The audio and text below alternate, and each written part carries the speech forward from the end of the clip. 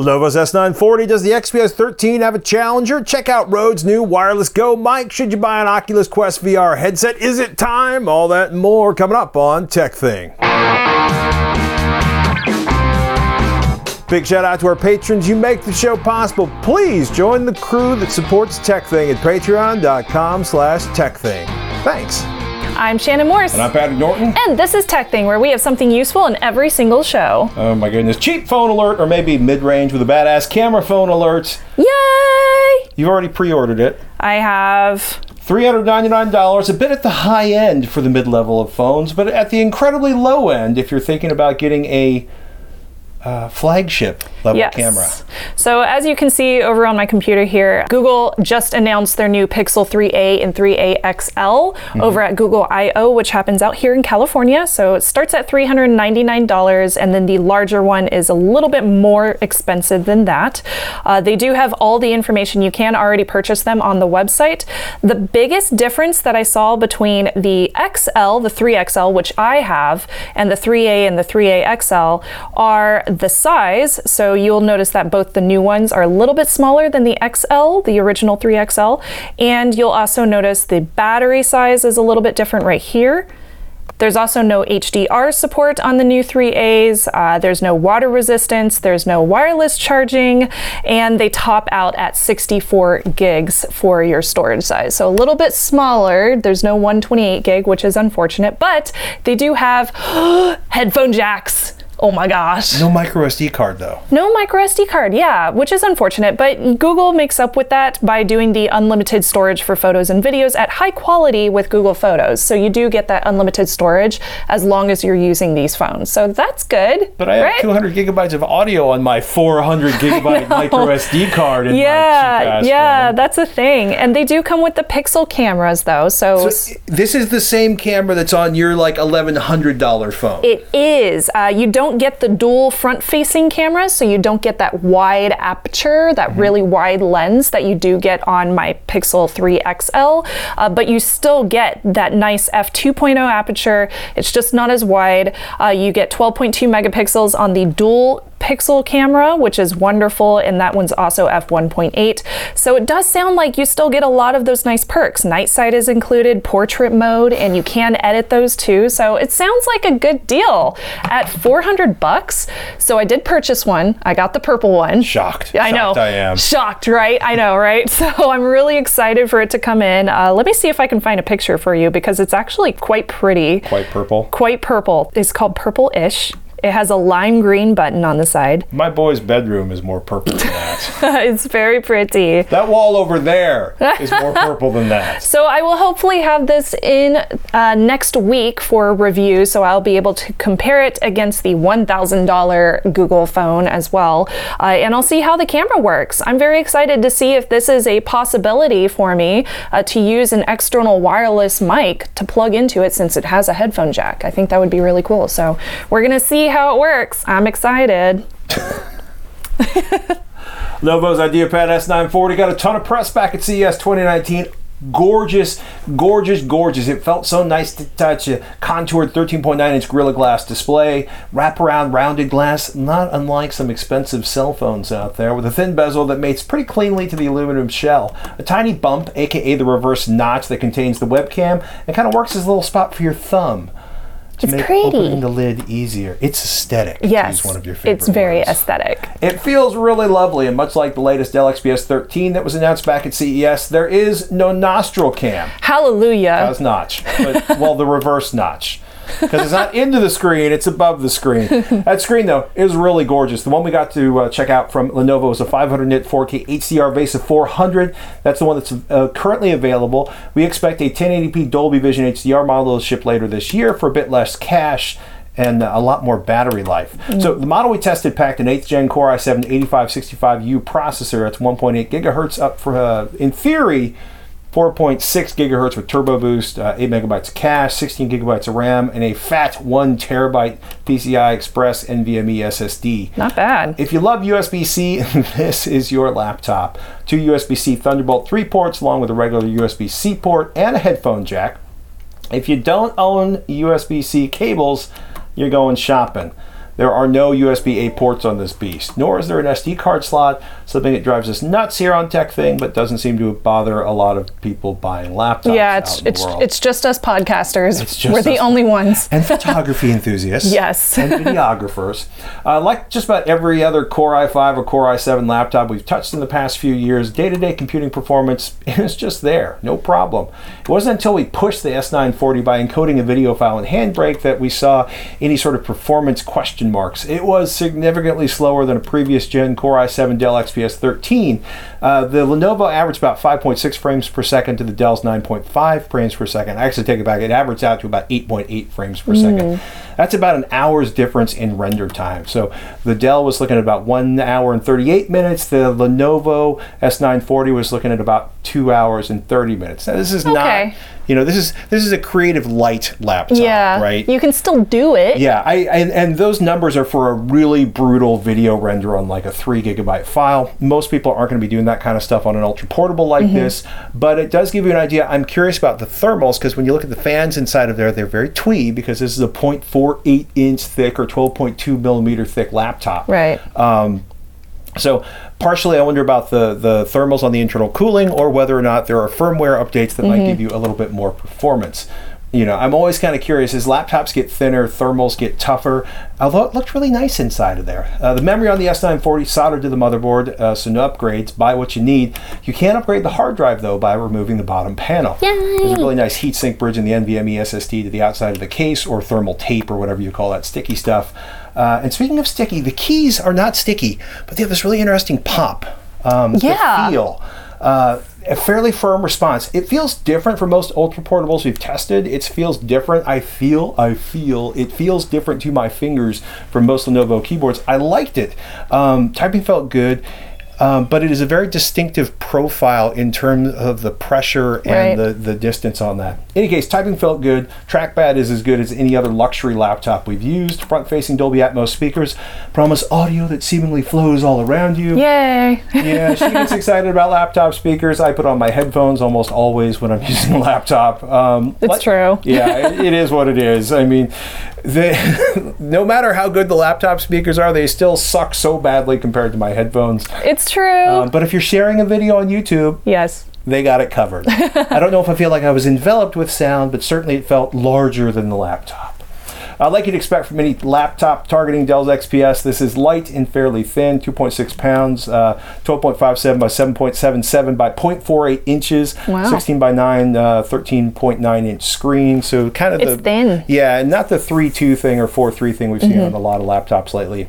802.11ac, 2x2, Bluetooth 5.0, webcam is 720 HD and IR. It is lacking the shutter cover we've seen on Lenovo's ThinkPads, but they are promising to darken your screen when you step away using the Glance software. That's interesting. It is interesting. Actually, I was just saying that what's kind of crazy about the Glance stuff is that it's supposed to shift between your laptop screen and a desktop. I didn't get too deep into that because I really have never run into a situation where I would actually be switching between, you know what? Maybe for next week. I was just like, I don't need my eyeballs to move my content to my. If I'm using the desktop, it's too much. I got my desktop. I don't know. There are no 1080p models of this IdeaPad currently, and the models that are available now are Core i7 and priced in the $1,800 to $2,000 range. They're pretty much all 4K versions. These are not cheap, but like I said before, it looks and it feels amazing. This is not a machine you want to render a ton of video on or compile all the code, but then again, that's what they have big, giant creator laptops or gaming laptops for. Ta-da! Like this one. I was also surprised compared to that last generation Dell XPS 13 we ran it against that the performance was so slow by comparison. Lenovo says 9 hours of battery life with the 4K screen. That bumps up to 15 hours for the 1080p version. Wow. Yeah, that's huge. Yeah, we've seen this before where like the more pixels you have, the brighter the monitor is. I'd like hint, running the screen at 500 nits, i.e. all the way up, is going to suck battery life down through the floor. Good to know. I like it. I'm curious to see how it feels in 2 or 3 months. I'm curious me to see what too. firmware updates are out there, because we've also seen a ton of firmware updates. If you haven't checked your laptop manufacturer, just for fun, see if they've done any updates, because Dell, for example, did a metric ton of updates recently, and I've heard about those coming from some other manufacturers out there. So are you going to keep testing it for the next couple of weeks? I'll keep testing it for a couple of. I want to play around with the glance stuff. Yeah. Because AI and my eyeballs and a camera, what could go wrong? Remind us in a couple of weeks to do a follow-up of all the additional features and see if long-term it still stands up to Patrick's test of time. And I can throw Ubuntu on it this weekend just for Totally. the sheer joy of that. Do you want to see Ubuntu on it? Let us know. Who doesn't like putting Linux on laptops? At techthing.com. Ask at techthing.com. That's right. The long-awaited Oculus Quest on sale now, shipping May 21st. Also the new Rift S, both for $399, both with standalone or the cool controllers that allow you to reach into things. 6 degrees of freedom for the Oculus Quest, so you can actually do useful things in games. A huge step up from the Oculus Go. The crew over at Tested.com, they've been eyeballs on everything VR since the very first Kickstarter from Oculus. Joining us now, Norman Chan from Tested.com, who has been using the Oculus Quest extensively for the last week or so. Welcome back, Norm. Thank you. It's great to be here. Yes, and I have the device that you mentioned, the Oculus Quest, right here.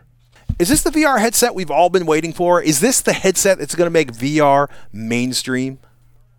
Well, it definitely is one that Oculus hopes is going to bring VR more to the mainstream, right? Like they, over the past couple of years, with the release of the original Rift and their funding of a lot of content, have tried to target gamers. And then last year, they released the Oculus Go, $200 headset, not as capable as the Quest, only 3 degrees of movement and tracking.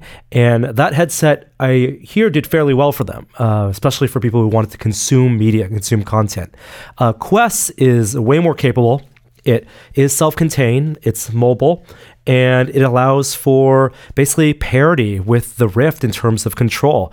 You can walk around your space. You have the touch controllers, which are the new versions of the hand-tracked, give you hand presence in VR, so you can have your hands essentially in VR. And they've really targeted this toward gamers. I think this, for them, is almost an alternative for people who are looking to buy a handheld game console, kind of the same market as people who might want to buy a Nintendo Switch. It seemed pre-launch the Oculus Go was all about gaming. Then it sort of morphed into this entertainment system that wraps around your head because VR. So how does the Oculus Quest compare, and what do the graphics look like? Yeah, and just judging by their launch lineup of titles, definitely feels more like the Rift and the Rift S in terms of the type of experiences. Maybe not necessarily the length of experiences or even the graphical fidelity and quality can mean all sorts of things. But in terms of the type of experiences, feeling present in a virtual environment, a lot of the ports that have come over from very popular desktop VR games like Beat Saber and Super Hot and Space Pirate Trainer, all of those are on Quest. The addition of Oculus Inside, the inside-out tracking, huge deal. How well did it work in your testing? Yes. Not only does it work well, it has some benefits over the tracking that you would get with an external outside-in tracking system, in that you can get access to the cameras. So there are an array of 4 cameras here. You can see in the corners of the headset. And the cameras are used, they're global shutter cameras that run at very high refresh rate to track the world. They're constantly mapping and constantly keeping an idea of where you are in the virtual space. Now, that also allows, though, then for a video pass-through. And it's something that's used in setup, for example. When you first put on the headset, you see a grayscale stereo view that's video of the world around you, your room, and then you can draw your virtual boundary, your guardian system, using the touch controller with that. And if you walk past that boundary, the world fades in, which is something you don't get with the old Rift. So it's more comfortable that way, and you have a better sense of security, if you're playing in your living room or your office, when you walk beyond that guardian space. How does gaming look on the Oculus Quest compared to the Rift? Is it worthy? Yeah, it's good. I I've described it as similar to, and we're talking about the ports as the primary measure. Like if you play Space Pirate Trainer on the PC and you're used to all the bells and whistles on how that game looks, on the Quest, the gameplay is exactly the same. And it's almost like having the PC version, but with all the graphics turned down to low. So you're not going to get, the super high, nice reflections, extra post-processing effects. Textures look a little more muted. The display quality is great here. They're OLED panels on this. But it is to maintain that refresh rate. They need to have a 72 hertz display, so 72 frame per second minimum as a base for all the experiences. You're going to have some compromises in terms of the graphical quality. One game I'm very looking forward to playing is Robo Recall, because that was a launch title on the Rift with touch controllers. And that's going to be ported over to the Quest. And from the screenshots we can tell, it won't be exactly the same game visually. But if that is the same game from a gameplay perspective, that's going to be a lot of fun. It feels like games are really going to make or break this. What's the launch title situation look like for the Quest?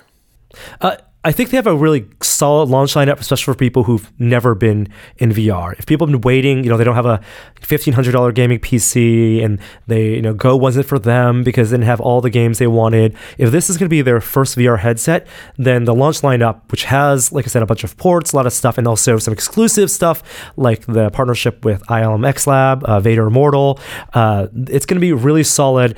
But from our experience, a lot of the games at launch they're almost akin to mobile game experiences. They're going to be in at most the 4 to 5 hour type games. Journey of the Gods is one that we've played, and it's about a 5 hour action RPG experience. And I'm excited about the potential. I think developers probably need a little more time with the Quest, and I'm really excited about what the second generation of Quest games will bring when people really tap into having the full room scale and be able to walk around without being untethered, and really getting used to developing for this hardware. The new Rift S, same $399 as the Quest. Who should be buying the Rift S instead? I think it really depends on what type of gamer you are, right? I think if you have a really nice gaming PC and you're really into playing long, graphically rich games, the desktop side is a really good way to go because there's a whole library of great games that you get access to both on the Oculus Store and also in the Steam VR Store. Oculus has funded games like Lone Echo, and you got Lone Echo 2 coming out. You got an upcoming Insomniac game, Stormland. There's a big kind of a mythical game coming out too. That's supposed to be in the 20 and 30 hour. Those aren't experiences that you're going to get on a mobile device. But if this is your first VR headset and you don't want to invest in a gaming PC and maybe you want to share it with your family and you maybe have played Beat Saber, the Quest is probably the right way to go because you're going to probably get more out of that in the short term, and it's going to be a bigger jump from zero. For somebody that's just bought a Quest, what are your fave titles right now? I think Beat Saber is a big favorite one. It's an easy gateway one. When it launches, Vacation Simulator or Job Simulator from the Alchemy Labs, that's been a classic. Personally, I like table tennis. There's a Racket Fury, which I've been playing a lot, and it is cross-platform between the desktop Rift and the mobile Quest side, and just being untethered. I've been enjoying sports scramble, just playing tennis, playing ping pong, not having to worry about where this cable is on the Quest. That's where I think people are going to find the big difference. And so, yeah, my recommendation goes out to Racket Fury. What's coming up on Tested.com? We actually just shot our full review of the Rift S this week, so you can stay tuned for that. We're going to demonstrate some of the just the different restrictions in terms of the inside-out tracking, where there's some occlusion points, what that pass-through system looks like, and we also just got in another VR headset, the HP Reverb, and so we'll be testing that and reviewing that as well. Norm, thank you so much for making the time to talk to us over here at TechThing. Ladies and gentlemen, you can find links to the reviews of the Quest and the Rift S on Tested.com. Just go right down to the show notes. Go check them out. Thanks so much, Patrick. Dennis sent us this photo of his battle station, and he says, "This is my dual game and space sim / video editing setup with Laserdisc / SVHS / HD cable sources. 2 PCs. The primary is an overclocked 2700X air-cooled rig with 11 fans on a modified Lian Li Dynamic 011 case, and an older Intel i3 Torrent / Plex server tied together with KVM Multiplicity software," from Dennis. And I also wanted to mention, he also sent along his PC part picker list, since the primary PC is a little bit hard to see in this very purple photo of his, but I love the backlighting, so I'm perfectly okay with that. And he also mentioned Multiplicity, which is over on stardock.com, so I'll put that link below in the show notes, and let us know if you would like to see us do a review of Multiplicity as well, which allows you to sync multiple PCs together. It's very cool. Thank you so much for sending over your battle station, and of course, if you have a battle station you want to share, check us out, ask@techthing.com, and make sure to put battle station in the subject line. We love your questions, your tips, and your suggestions of products and ideas to check out. You can tweet @TechThing, @Snubs, or @Patrick Norton, or just email ask@techthing.com. And a big shout out to our patrons at patreon.com/TechThing. You make the show possible. Our thanks to you. Join the crew that makes TechThing happen at patreon.com/TechThing. Look at the little babies. Aren't they cute? Are these like Pokemon, or what was the thing you used to have, the Tamagotchi, where you would feed them or they would die? I still have a Tamagotchi. The by world's the way. cruelest toy. It's dead though, right? Yes, I killed it. The Rode Wireless Go just came out, and I just got one of these little pairs on pre-order from B&H for $199, and it looks like they're currently available, so they're shipping immediately. You can add one to your cart right now. That's so exciting. Okay, so they're wireless microphones. They are wireless microphones. So these do claim directly from the website to be the world's smallest, most versatile wireless microphone system. And I can add that it's also the easiest one that I have used as well. So the Wireless Go takes what you traditionally see in video production companies, which they would normally use.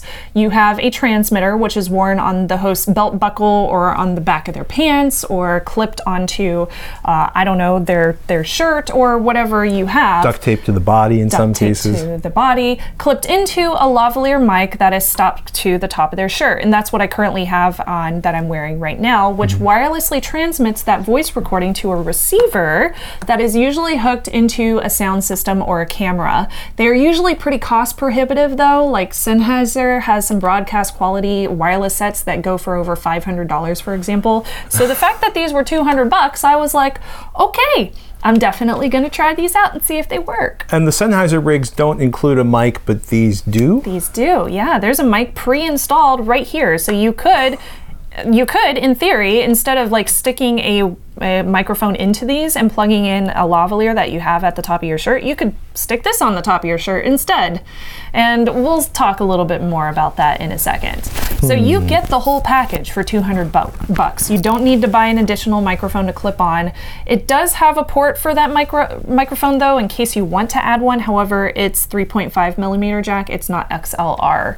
So you can't use a really nice XLR lavalier microphone with it, which is kind of unfortunate. Basically all the good mics use an XLR connection. All of the good mics. So the transmitter has a power button on the bottom, as you can see here. There's a clip on the back as well for clipping it onto your clothing. The blue lights at the top tell you that it is charged and it's connected, and the light blinks if it starts running out of juice. This one uses 2.4 gigahertz to transmit data, and it comes in this really small package, as you can see, like Patrick is wearing there. Both the RX and the TX, which is the receiver and the transmitter, they're both very, very tiny. They are lightweight at 31 grams each, easily portable, and they do come with this cute little package that you can stick them in so you can carry them with you to like all your podcasting and interview engagements and whatever. They're rechargeable? They are rechargeable, yeah. You don't need to carry around like 2 AA's or anything. They are USB-C, and they do come with the USB charging cables as well, so they require no extra batteries. The receiver also has a power button. There's a gain control on it, low, medium, and high, which equates to -12 decibels, -6, or 0. and a pairing button along with that USB-C charging port and that 3.5 millimeter headphone jack, which is where you would plug this in so that you can plug it directly into your camera if your camera supports mic in. The clip on the back of the transmitter also is really cool because it fits directly into the camera hot shoe. It's the perfect size, and that is so freaking cool. The transmitter also has a screen on the front so you can see if the audio is hot, as well as the battery indicator. Now, I do wish that the receiver had a little LED on the front of it, since it sits on the hot shoe in a way that, well, it points directly at the ceiling. The screen points directly at the ceiling, which is not very useful if you have a host on one side and a camera person on the other, and neither of you are like hovering over the camera. 8 feet tall. Yes, exactly. So given that I'm somewhat short, I can't see what's going on this teeny tiny screen unless it was facing me. So I have to either get an adapter for the hot shoe to point it at me, or I wish that they would make one that has LEDs on the front that just tell me if it's dead. That's all I really need to know. So when you first power them on, they take about 3 seconds to connect, which is amazing, so quick, and they will last about 7 hours on a full battery. Now, I would say that I used them for about 4 hours before I finally went to bed because I didn't have enough time to last for another 3 hours before I fell asleep. So I can say that they will last for at least 4 hours. If you want to get them up to 7 hours of battery life, that takes about 2 hours to charge. When you get them out of the box, they do have about half of that battery percentage already charged up. So you could use them immediately. However, I suggest charging them up fully. They work up to 230 feet away from each other with direct line of sight. And while I certainly do not have that much space to test them in, I was able to get about 50 feet away from the receiver on one end, and then the transceiver being on my side, or the transmitter being on my side. That's a pretty healthy distance. That's a very healthy distance, yeah. And it's better than Bluetooth. Bluetooth the range is usually about 30 feet. So you get quite a lot more with 2.4 gigahertz on these wireless mics. The Rode Wireless Go also comes with a little pouch and a couple of wind muffler things that you can stick on the top of them to make them look like, yeah, dead cats. Or in this case, dead rodents. Or little trolls. Little trolls. I know, I want to stick googly eyes on there. You should. I totally should. So they do come with those as well. Now, I noticed that it was defaulted to the 0 decibel option for gain, which was way too high. That's maximum audio in audio geek terms. It picked up way too much room noise, so I lowered this to negative 12 decibels, which did help. I also noticed that when I was playing back my video clips and I was wearing my Sony MDR headphones, I said it was interference, but it could have just been like feedback, like you had mentioned, between the audio coming out of the Sony headphones and me just being way too close. So I need to test that further because it's probably not an issue with the wireless receiver. But the transmitter, it didn't make noise from the computer or the lights or anything else in the room, just the headphones. It was just the headphones, yeah. Interesting. Yeah, I know. So I'm going to test that some more and see if it's like an issue that I should be concerned about or if it's nothing to worry about. Rode states that 8 of these can be used within the same vicinity without any interference problems or pairing issues. So hopefully everybody at CES is not using these in the same room, because next year that will be super awkward if you end up pairing with somebody else's. I'm sure somebody will end up paired on the wrong system. Oh man, that would be so funny. I am nervous about the audio quality because the mic is so built in and it's such a low cost. Yeah, so and you have right to be concerned, honestly. So when testing this against a few of my other studio options, I found that it definitely did the job, but the audio quality could be better. Now, while this does sound a lot better than my Rode wireless shotgun mic, the one that I just stick on top of my camera, it looks like a dead cat, like literally, then it did not, like for example, this one did not pick up the voice echo from my voice when I was standing in a very echoey room. However, the shotgun mic does pick up that echo, so that was good. It also was not as crystal clear as, say, my Zoom H4n with an Audio-Technica microphone, or the Sennheisers, which we usually used in the old studio, but both of those are way, way more costly, like several $100s more expensive. Like, well, this mic plus an H4n end recorder, a Zoom recorder, would be about $470. Yeah, exactly. So this is you'd be definitely wired. less expensive. I think that the Rode Wireless Go is a very good buy for somebody who is on a budget or just getting started with wireless audio. So it is not the best option for stellar audio, but it definitely gets the job done. And it is good enough that you could use it for like, you know, your vlogs, or if you have like a home studio where you're doing anime reviews like I do on my off time. So I'll probably use it in those kind of general places. There's nothing like this that's wireless at this price point. There's nothing at $200. And it's good enough until you decide it's not good enough. Yeah, exactly. I'm a perfectionist and I come from like Sennheiser Life. So for me, I'm like, ooh, I don't know about this. Like they're not as crystal clear. But at the same time, I'm like, but they're $200, and is anybody actually going to care that much when they listen to them?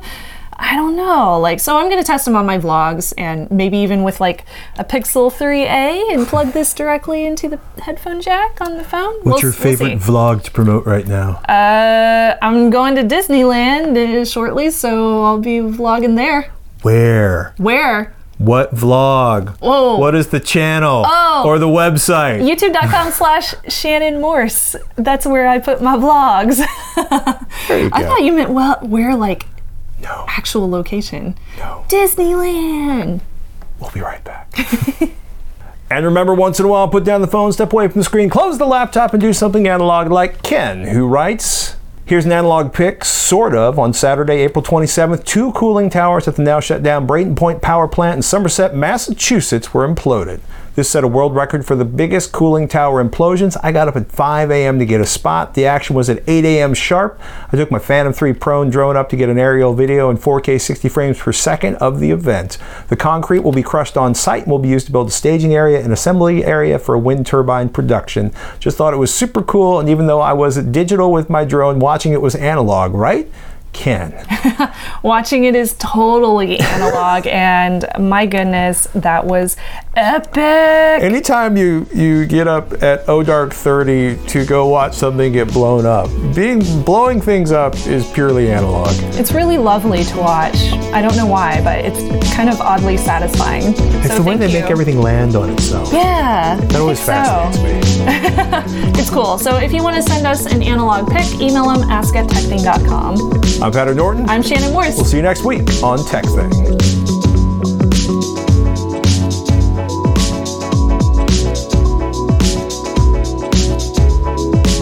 You ever been nearby when a building was imploded? No, I haven't, and I really want to see one because I think that's like, it's so interesting, like how scientific it has to be. Right. Because if you do anything wrong, it could end very poorly. So I really want to see that happen. I think it would be so cool. It would end poorly. You know what else I want to see happen? Sometime I want to find out when a shuttle is lifting off, and I want to see one of those in person. That's like on my bucket The space list. shuttle? Yes. You may have missed the window for that.